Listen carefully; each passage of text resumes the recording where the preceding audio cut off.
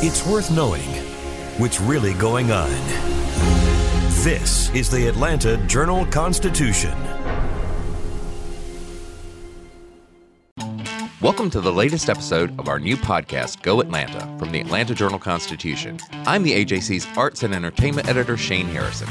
We're here every Thursday to introduce you to the most interesting people, places, and things to do in and around Atlanta. This is the podcast to get you ready for the weekend. I'm food, dining, and living editor Lagaya Figueres, and I'm here to tell you where you can find Polish, Laotian, and Taiwanese American cuisine under one roof. I'm Rodney Ho, entertainment reporter, and I'll take you on a sleigh ride with Debbie Gibson. And we'll also have a special guest this weekend, Bo Emerson. Welcome, Bo. Thanks so much, Shane. And he'll be telling us about one of the city's most venerable dive bars, which is the subject of a new documentary that marks its 50th anniversary. Well, they say it's like the world's greatest dive bar. I guess it's got the reputation of being, one of the country's best dive bars. It's been spoken about online as the diviest place in Atlanta. If you're listening to this podcast on AJC.com, please take a moment to follow us on Apple, Spotify, or wherever you get your podcasts so you'll never miss an episode. This is Go Atlanta from the Atlanta Journal-Constitution. Donald Trump has been indicted in Atlanta. We have so many court dockets to follow, but we haven't really seen anything yet. The Atlanta Journal-Constitution has covered every moment of this historic case. I've been writing about this investigation for 2.5 years. Our team is led by reporters Bill Rankin and Tamar Hallerman. Follow our coverage on AJC.com and listen to new in-depth episodes of the award-winning podcast, Breakdown, the Trump Indictment, only from the Atlanta Journal-Constitution. You all can learn something new by subscribing to the Atlanta Journal-Constitution's new newsletter called Unapologetically ATL. It's all about the people, the events, and the entertainment happening in Metro Atlanta that Black people might want to know about. So subscribe today at www.ajc.com/unapologeticallyatl.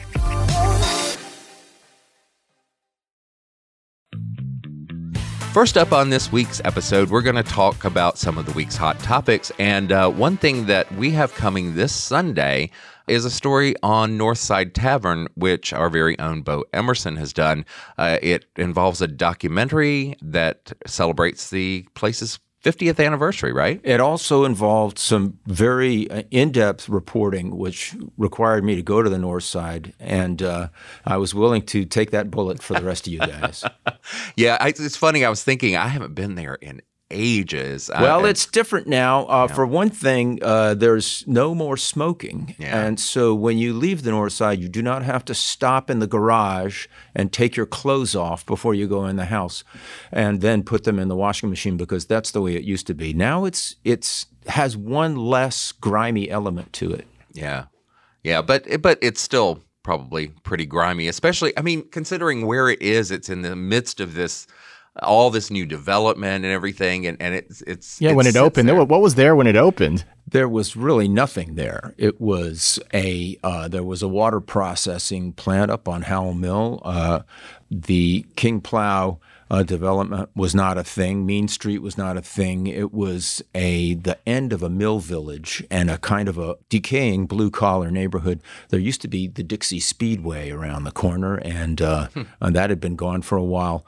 And what it looks like now is astonishing if you compare it to 1972. It's this isolated little cinder block pillbox in the middle of glass towers. It's almost a visual joke, but the reason that it survives, Rodney asked this question earlier, is that Butler Webb, who actually had a day job in the real estate office downtown Atlanta, Fulton County, bought what was a pool hall back in 72, and the family owns the building. It's like a 2,000 square foot carbuncle right now in the midst of what is called West Midtown. There was no West Midtown back then. And he died in 93, and his daughter, Ellen Webb, took over the club, and she really made it what it is. Yeah. Which is a live music venue that deserves historic preservation. Yeah. And who's going to take up the petitioning for the historic designation? I think that's a good idea. It is, especially in a place like Atlanta where we do tend to, pave over our history and put up a new mixed-use development. Where Holy mackerel. I mean, look at Venkman's, and the Star Bar has a 1-year lease on life, but that might be, limited. And the MJQ, what's going to happen to that? Well, we're going to get to that. I think Joni Mitchell should redo her lyrics a little bit, right? So That's right. Instead of a parking lot, it's a mixed-use development, right? Exactly. Pay Paradise and put up a mixed-use development. Doesn't quite roll off the tongue. No, it doesn't. That's true. But yeah, and now there's a documentary about it, and it sounds pretty cool. It's like maybe that'll help with its preservation. I would like to see that happen. It's a great documentary made by a very clever fellow named Hal Jacobs, totally independent, produced over the last year. He interviewed more than 50 people, musicians, patrons, staff members.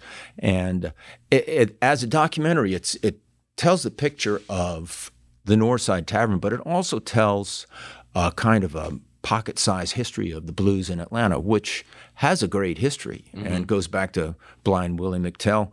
And a lot of that history shows up one way or another at the North Side. Right. Wait, what is Hal Jacobs here from Atlanta, or what prompted him to want to take on this project? He was, he's done a variety of documentaries. He did one on the Hambidge Center. He did one on an effort to provide college courses to prison inmates. And he was thinking of something to do during the pandemic, he said. And he realized, since nobody was going out, what a kind of an endangered species places like the North Side were. And so he got started on it, and he said it was way richer than he thought it was going to be, just in terms of material. Yeah. Well, it's amazing how all of those, the old blues players and the young blues players sort of mixed there, and it created a sort of handing down of a tradition in many ways. Which happens in places like New Orleans or Nashville or Chicago.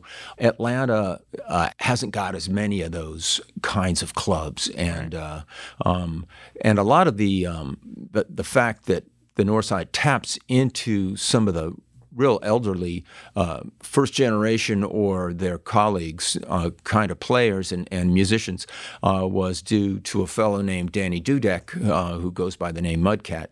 And he went out and found folks that were essentially out of work and convinced them to come to the North Side and play, and created a kind of a continuous stream of real blues originators like Beverly Guitar Watson and Eddie Tigner and Albert White, and people that a lot of these younger players revered and looked up to, and that really learned from, and it created an unusual collection there at the North Side. Yeah, and that's a great thing, because as those people get older, we're losing a lot of them. So, yeah.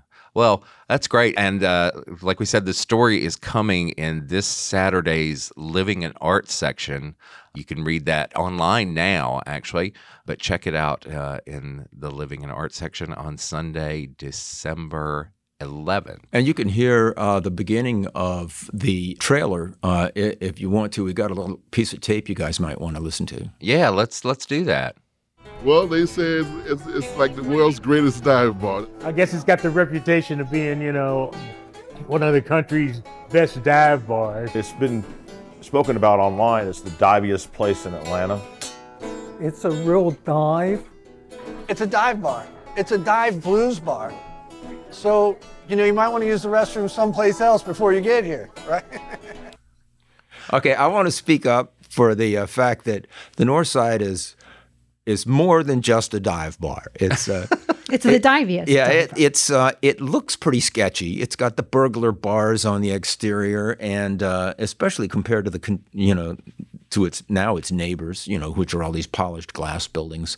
But it is a very it's a very friendly place. Yeah. And there's another little bit of tape that we have that talks about how Danny Dudek found one of these players, Eddie Tigner, who'd had a long career playing with the Ink Spots and playing with Elmore James, and it had basically quit playing music. And Danny went out and found him and said, "Come over to the North Side and play." And he ended up collaborating for years with a band called Uncle Sugar, and you'll hear some of the guys from Uncle Sugar talking about playing with him and what an impact that he had on them.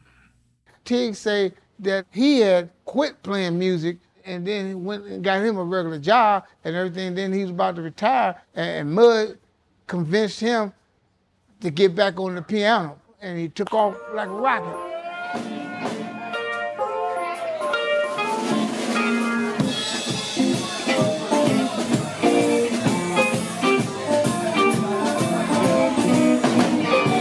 Sometimes I would start a song and he would get off the stage and go sit at the bar, like when I started the song, and I would ask him, I'm like, "Man, you just don't like that song?" And he said, "I don't play in B natural." Like I don't even know what that means, man. What a role model. Played the Ink Spots for 30 years on the road. He would say that he'd seen every Holiday Inn in the country. You know, they basically, that was the gig. And, you know, he played with Elmore James back in the day. I'm getting up soon in the morning. I believe I dust my broom. He was the guy. He was the connection. He liked to always say that Little Richard still owed him $400. Was at a funeral. So that's a fellow who has been embedded in Atlanta music and blues and really the whole country for a while, and the North Side brought it back to the ears of the people. Yeah, that's great. And we should also mention that it part of what Mudcat did was hook them up with like the Music Maker. Is it called? I can't remember. Music Maker Relief Program, right? Which was started out as very, basic, paying for things like dental care and health care, and paying rent checks for older musicians who couldn't even afford a place to go, and then has expanded beyond that to actually put records out that provided a little revenue stream for some of these artists. Yeah. That's great. So where again can we catch this documentary?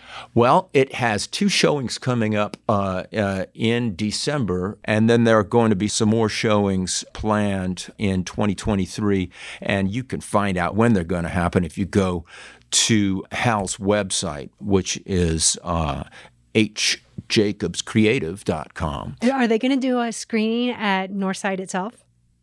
The screenings are happening at the Plaza, which is set up to be a movie theater.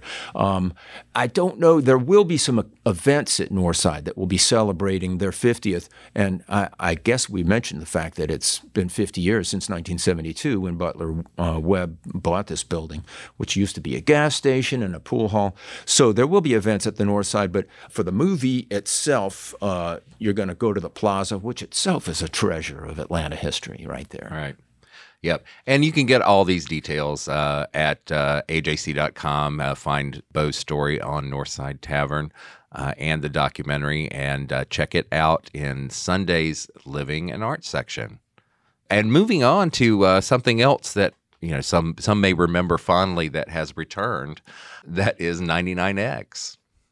Technically, the name has been around. They were playing new music on a small signal called 98.9, but they decided to blow up Rock 100.5 and turn it back to 99X and play all the music from the 90s, the 80s and 90s that they played during its heyday. All the Soul Asylum and Nirvana and, Sum 41 or whatever you heard back in the day. So and they're going to bring back, right now they're just playing music, but they are planning to bring back some of the original people from the 90s. I know Axl Lowe has always been there. He never left, even at Rock 100.5. Right. And there's rumors that other folks might be coming back. Right. Yeah, I know some of them have gone on to other things and probably won't be, but in fact, Steve Craig, who was the midday guy, he's now the morning host at The River, which is basically, the number one station in the market, and killed Rock 100.5 in the ratings, which may be part of the reason why Atlanta-based Cumulus decided to try and mine nostalgia, basically. Yeah. Well, and people love new things. So I mean, Or are new they or old old things. things. In this case, yeah, the 90s is now considered oldies. So Right. this is the classic oldies. Scary. I How feel does like that make you feel, Shane? Old. There are some of us that still listen to the radio. I love turning the radio on. Yeah, I mean, this is a play for the old Gen Xers. Yep, who may want to switch off Spotify and listen to their olds. Whoever shows up besides Axel. Again, I haven't had any confirmation. Who else may be there? Maybe Barnes might pop up. I don't know. Yeah, see if they can resurrect Barnes, Leslie, and Jimmy. It's just funny how I've noticed on social media since the announcement that they were doing this, people are so excited. I guess people my age, probably the people I know, they're so excited about it. I mean, it was a consequential station back in the 90s. It was. Yeah, it was a big deal for a time. And then it faded out when the music changed and they couldn't quite decide what to do in the 2000s, Yeah.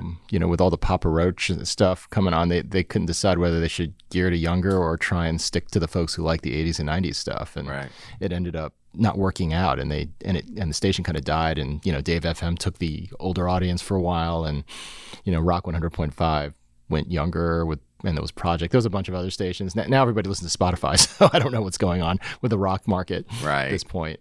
Yeah, I mean, it's amazing how people are still really invested in radio. I mean, you posted this story. Yeah. This story was, it was one of our top stories on for a couple days. AJC.com because people are just fascinated by it. Yeah. It seems like more people are reading about it than actually listening. Yeah, we'll see. Do you think it's like an artifact for this generation, like vinyl is? Possibly. That actually the younger generation picked up vinyl too. That's what I mean. Yeah, I don't know if I'm curious to see whether will 25-year-old care about 99X? I don't know. We'll see.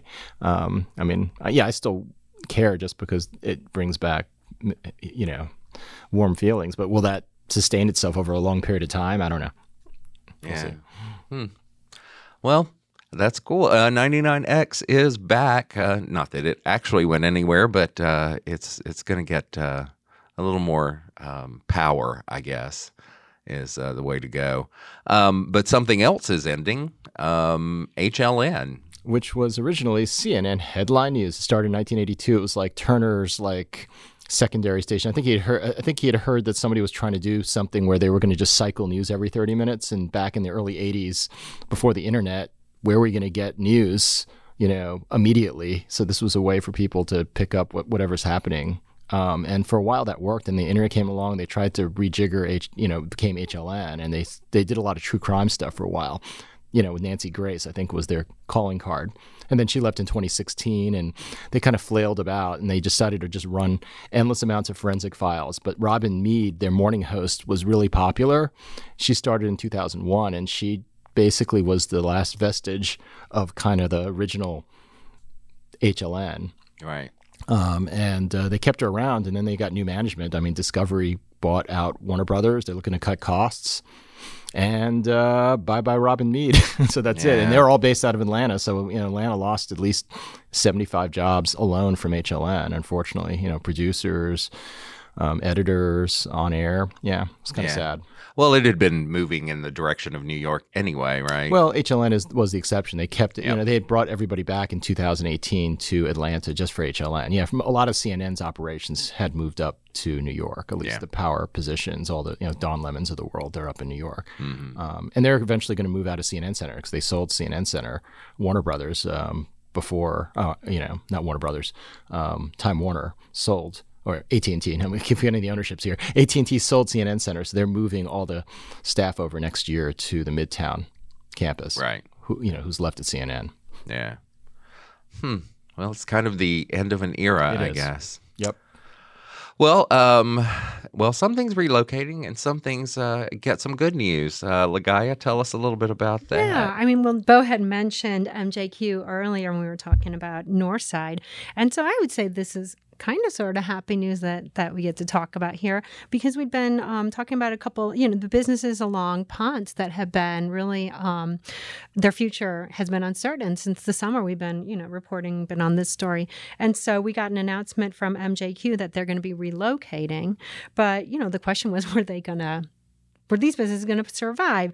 And so, the owners have said that they are going to relocate. I appreciate the official statement, and the owners are Ryan Murphy and Ryan Purcell. Here's a quote: "Atlanta is not slowing down, and as much as we want to stay where we are, the cranes and condos keep coming." I mean, right? I guess the folks at Northside can understand that too. Oh, yeah.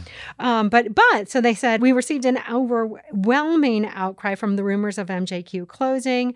Hearing and reading the stories and seeing people smile when they replay all those nights on Ponce has strengthened our resolve to keep the party going. We will not give up." So they do plan on relocating. That supposedly, the announcement is going to come soon on where, but they haven't said what the location is going to be. But man, that's such a specific space. That little basement space, they can't replicate that. It's weird, yeah. It is one of the oddest spaces ever. Yeah, we're gonna miss that. We'll see about that. They are having a final countdown party. That really is what they're calling it. And it is December 31st from 10. That Europe song, should we play that? Yeah. Yeah. Exactly. From 10 in the evening until 3 in the morning.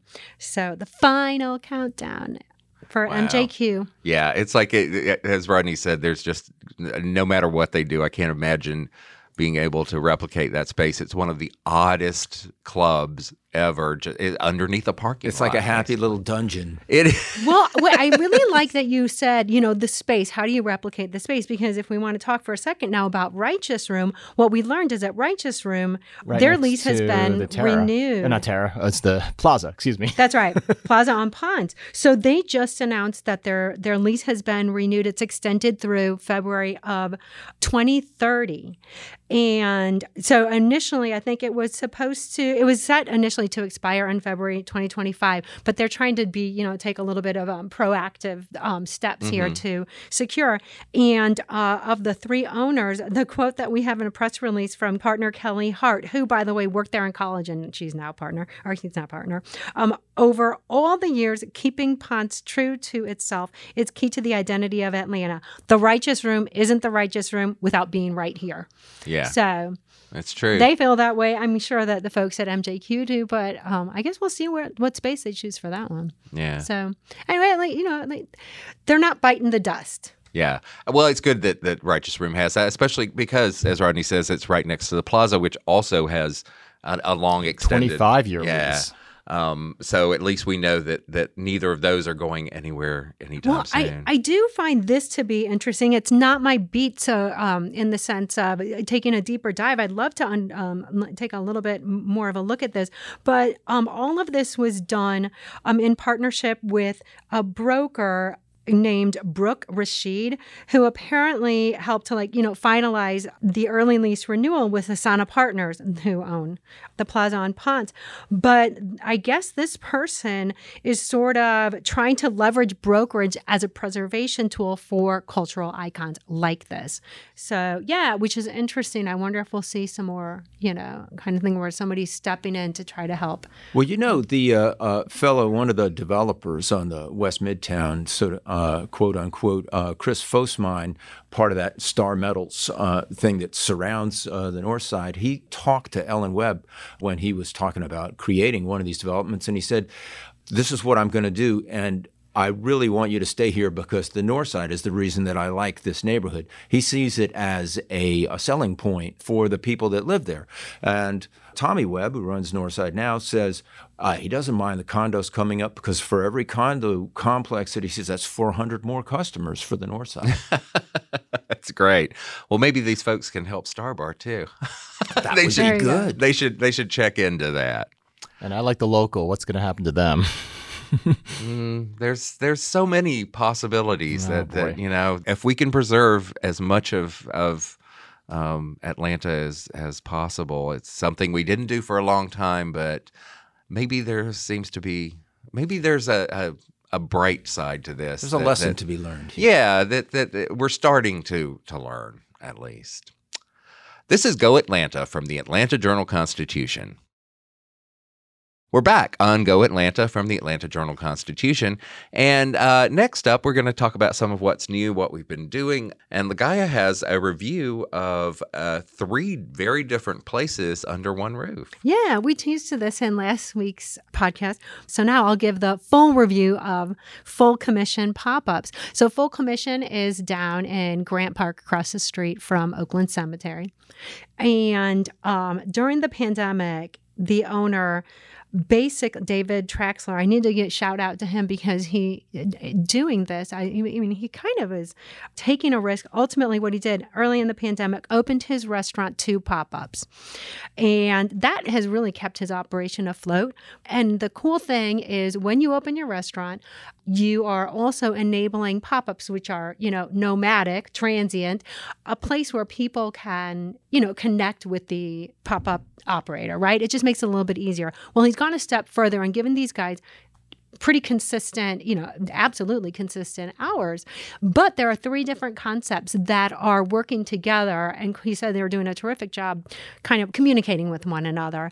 And so we have 3 concepts there. And I haven't really done this before, but it seemed to make sense to review all 3 of them because any given day, except for Wednesdays when none of these guys are operating, you can go to Full Commission and try food from one of the pop-ups. So there's 3 of them. One is called So Fed. One is called Brave Wojtek, and I know, Shane, you adore that Polish concept.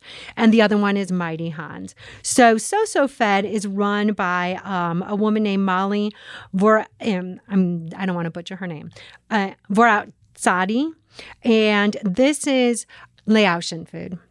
It's just all in all terrific. And I really do mention in the review that if there is a restaurant, if you keep a list of places that you want to check out, this has to be on your list. Absolutely, 100%. Go. I love the funk of papaya salad. Super terrific. There's 2 levels of heat. The spicy is truly no joke. So watch out. The treatment of proteins is exquisite. And I mean, I can talk from pork to chicken, which I've had both as like a fried chicken and also braised thigh, the meatballs. And I'm saying these in terms of like Americans, we know, or, these are very, very approachable dishes. And of course, you're going to taste some of these Laotian flavors, which is going to be funky. It's going to be like a little bit sour, punchy, chili laden. Beautiful.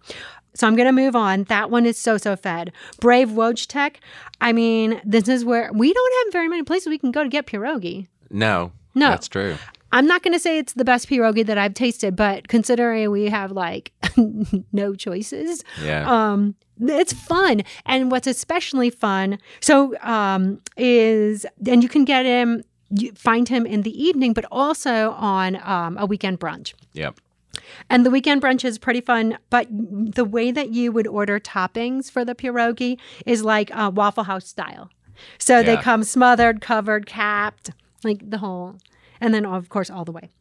So check that out. And then the last one is called Mighty Hans, and that's Taiwanese American, and you're going to find that breakfast at Full Commission. The fellow Fu Mao Sun is also doing dinner at Gigi's Italian Kitchen in Candler Park, so he's going 2 places. But I'm going to give a shout out to the absolutely rich custard toast breakfast sandwiches. Put a check mark next to the sausage patty, egg, and melted cheese. It's on a milk bun. Outstanding. So he does a terrific job of sort of interweaving Taiwanese flavors with, I would say, dishes that are familiar to an American audience, but it makes it look like they should have been together all along. Yeah, that's awesome. Great. Yeah. Okay, so that's what I got for you. So that is, it's on Memorial Drive. Right. Full Commission. Yeah. So Fed, Brave Wojtek, and Mighty Hans. There you go. All under one roof. Yes. So you can try a bunch of different things, and I love that. And also, these guys are so fun because pop-up menus are generally brief, and they are here. But they rotate things in and off of their menu. I wasn't able to try Molly's jerky, which everybody keeps talking about, and I went multiple times, but they just didn't have it. So, of course, I have to go back to So Fed again. But the point is, with things rotating in and out, it can be fun to, return. Sure. Yeah. I just got to ask, the So-So Fed sounds to me like it's a reference to Jermaine Dupri. Yep. I'm pretty sure So-So Def Records. Yeah, I'm pretty sure that's the case. Yeah. All right. Yeah. Yeah. I think if I recall correctly, some of like their logos and things like that sort of mimic So-So Def as well. All right, that's good. Yeah. So another Atlanta institution. Exactly. So, and of course, it wouldn't be another week on the podcast without something closing. Yeah, but then we're going to follow with something opening. Good. Okay. So I think it was last week when I mentioned that Delia's Chicken Sausage Stand on Moreland Drive in East Atlanta had closed. And now we learned that Camelli's Pizza, which is also on Moreland, but that's in Little Five Points, is closing. So its last day of service is December 11th. That's this coming Sunday. That's been around for more than 25 years. Wow. I know. So, and then the other one that closed is Wonder Kid on Memorial Drive, too. That opened in the Atlanta Dairies in, I guess, late 2019. And actually, it was so... Have you guys gone to Wonder Kid? No, I've seen pictures. It looks really cool. It was so fun. I remember reviewing it. Actually, Justin Dixon was there, and he now has Humble Mumble, the sandwich shop that's inside Coda in West Midtown, in Midtown. His menu is so fun. It's just like a sort of like retro diner. And it's from the same guys who have Bonton and the Lawrence. Eric Simpkins and Darren Carr. And so, yeah, it just kind of went downhill. But yeah, it's closed. And they say they're actually going to focus on their other concepts. And they're going to be opening a cocktail bar called The Waiting Room above Bonton at the end of December is what we're hearing. Oh, yeah. I've heard about that. I love Bonton. I know. When one closes, another door opens. And then lastly... Here, I know you are excited about this, Shane. Yes. Burger chain Whataburger. It opened at the end of November, and we haven't been able to talk about it. It's in Kennesaw.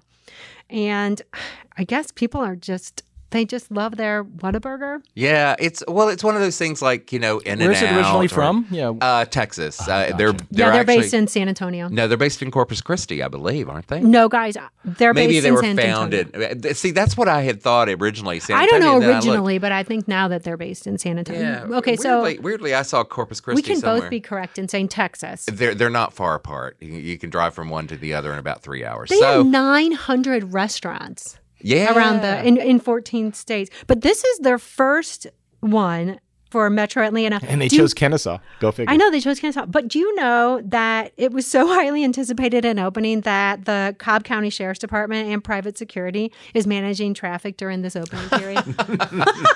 Yeah. Oh my gosh. So they actually have double drive-through lanes. And apparently the interior has a mural that features Atlanta landmarks, although it's in Kennesaw, so I don't know about that. But they do plan to open 10 more Atlanta area restaurants next year and more than 50 over the next 7 years. Wow. I know. Well, that's good. Maybe there'll be one really close to me. I've looked at the list, and I already know where the closest one is going to be. Okay, so that will be in Snellville. If you want Whataburger or want to know what is a Whataburger, I guess head up to Kennesaw. Yeah, it's anybody who is because they're in states around us. There's some in Tennessee, I believe. There's some in Florida, so it's all over the place. But of course, there are tons of them in Texas. And it's fast food. It's a burger, but it's just a cut above most of the others. So, I love them. I love it. So happy to have Whataburger here, and welcome Whataburger. Keep an eye out for more of those coming in 2023. But let's hope that they don't take over the Northside Tavern location. No, those things don't tend to come in town, unfortunately. But anyway, moving on to something else completely different. Debbie Gibson. Yes, she is going to be at Center Stage on December 11th, celebrating Christmas. She released her very first Christmas album 35 years after Only in My Dreams came out. It's called Winterlicious, and I spoke with her by Zoom, and she talked about her show. The general idea is it's not the Body Remembers tour, which was very kind of rock and roll. That was a different feeling. This is very much like cozy And, you know, everything I love about the holidays are like those Andy Williams specials. And So Nat do you King even have a Cole set set. design set up that with like a fake? Well, you know, we're not traveling with our own set these days. Oh, Like, gotcha. you know, it's not like a 50 city Live Nation tour. So That's true. yeah. So it's like whatever can, you know, hitch to the RV is coming. But like, we want to do something. I don't want to give too much away. Sure, absolutely. We're going to do like a really like 'Twas the Night Before Christmas feeling to one of, I like doing sections of shows. And there is going to be a section of the show that feels like, you know, me and my team on stage are kind of like in that night before Christmas moment where it's warm and cozy. We might be wearing jammies, and doing like easy breezy versions of some of my hits and some of the songs off the album, where it feels like break out the s'mores, everybody, it's holiday time. Like, and you know, I think there's going to be a feeling to this that's super festive and, dare I say, almost theme park. That's good old fashioned song and dance, like musical numbers, and mixed with the super intimate, what does the holiday mean to everybody, and what does, and again, that connection and that communing, because these venues are smaller, like they were on my summer tour, it lends itself to being able to really commune with the audience. So it's going to range from the literal bells and whistles, as in sleigh bells, to the choreography, but down to the super intimate and cozy. Yeah, and she also talked quite a bit about her mom who died earlier this year. My mom kicked that door down with brute force. And some people liked that and some people didn't. But like it or not, she did that. And she did it for me, and she did it for all those young girls doing it now, and she did it for all those music fans that get to enjoy that young talent. Yeah, I think Foolish Beat is still the youngest female written #1 song. Is that still the case at this point? Yes, I'm the Insane. youngest female in music history to have written, produced, and performed a #1 song. And then I like topped my own record with Lost in Your Eyes the following year, which is insane to me. I giggle because I go, wow, like I always say I'd like to help mentor the next female, the next young girl who does that.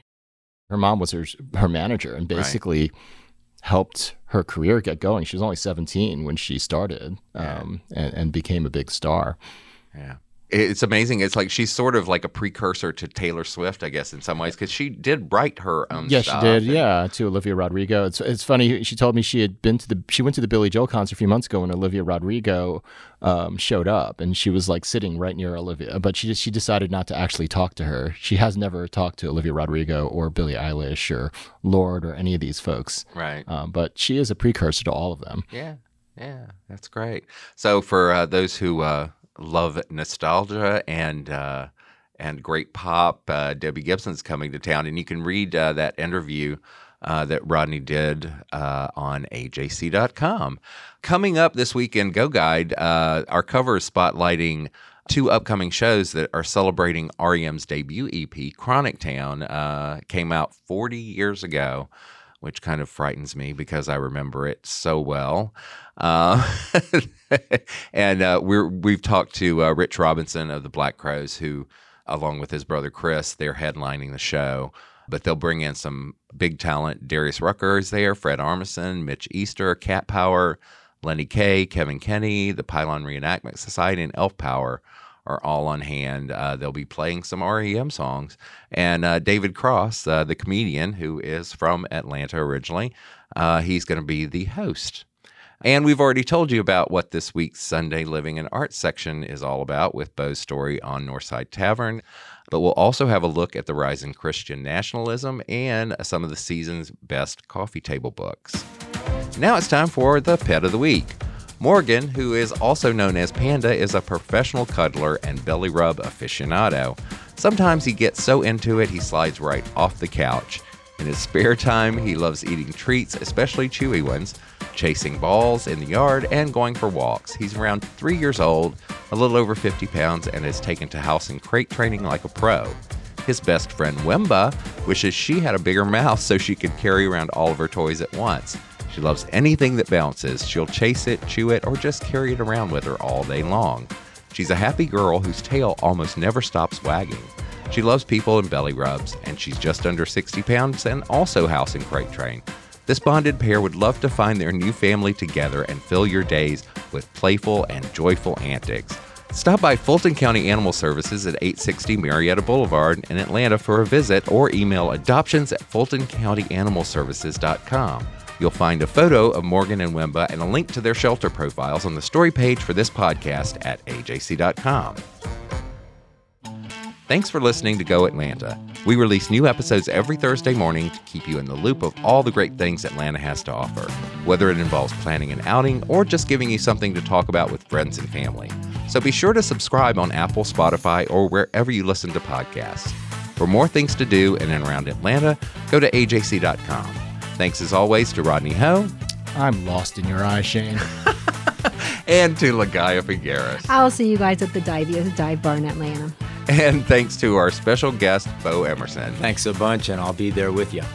I'm Shane Harrison. Thanks for listening to our brand new podcast, and we'll talk to you again next week for more ways to go Atlanta.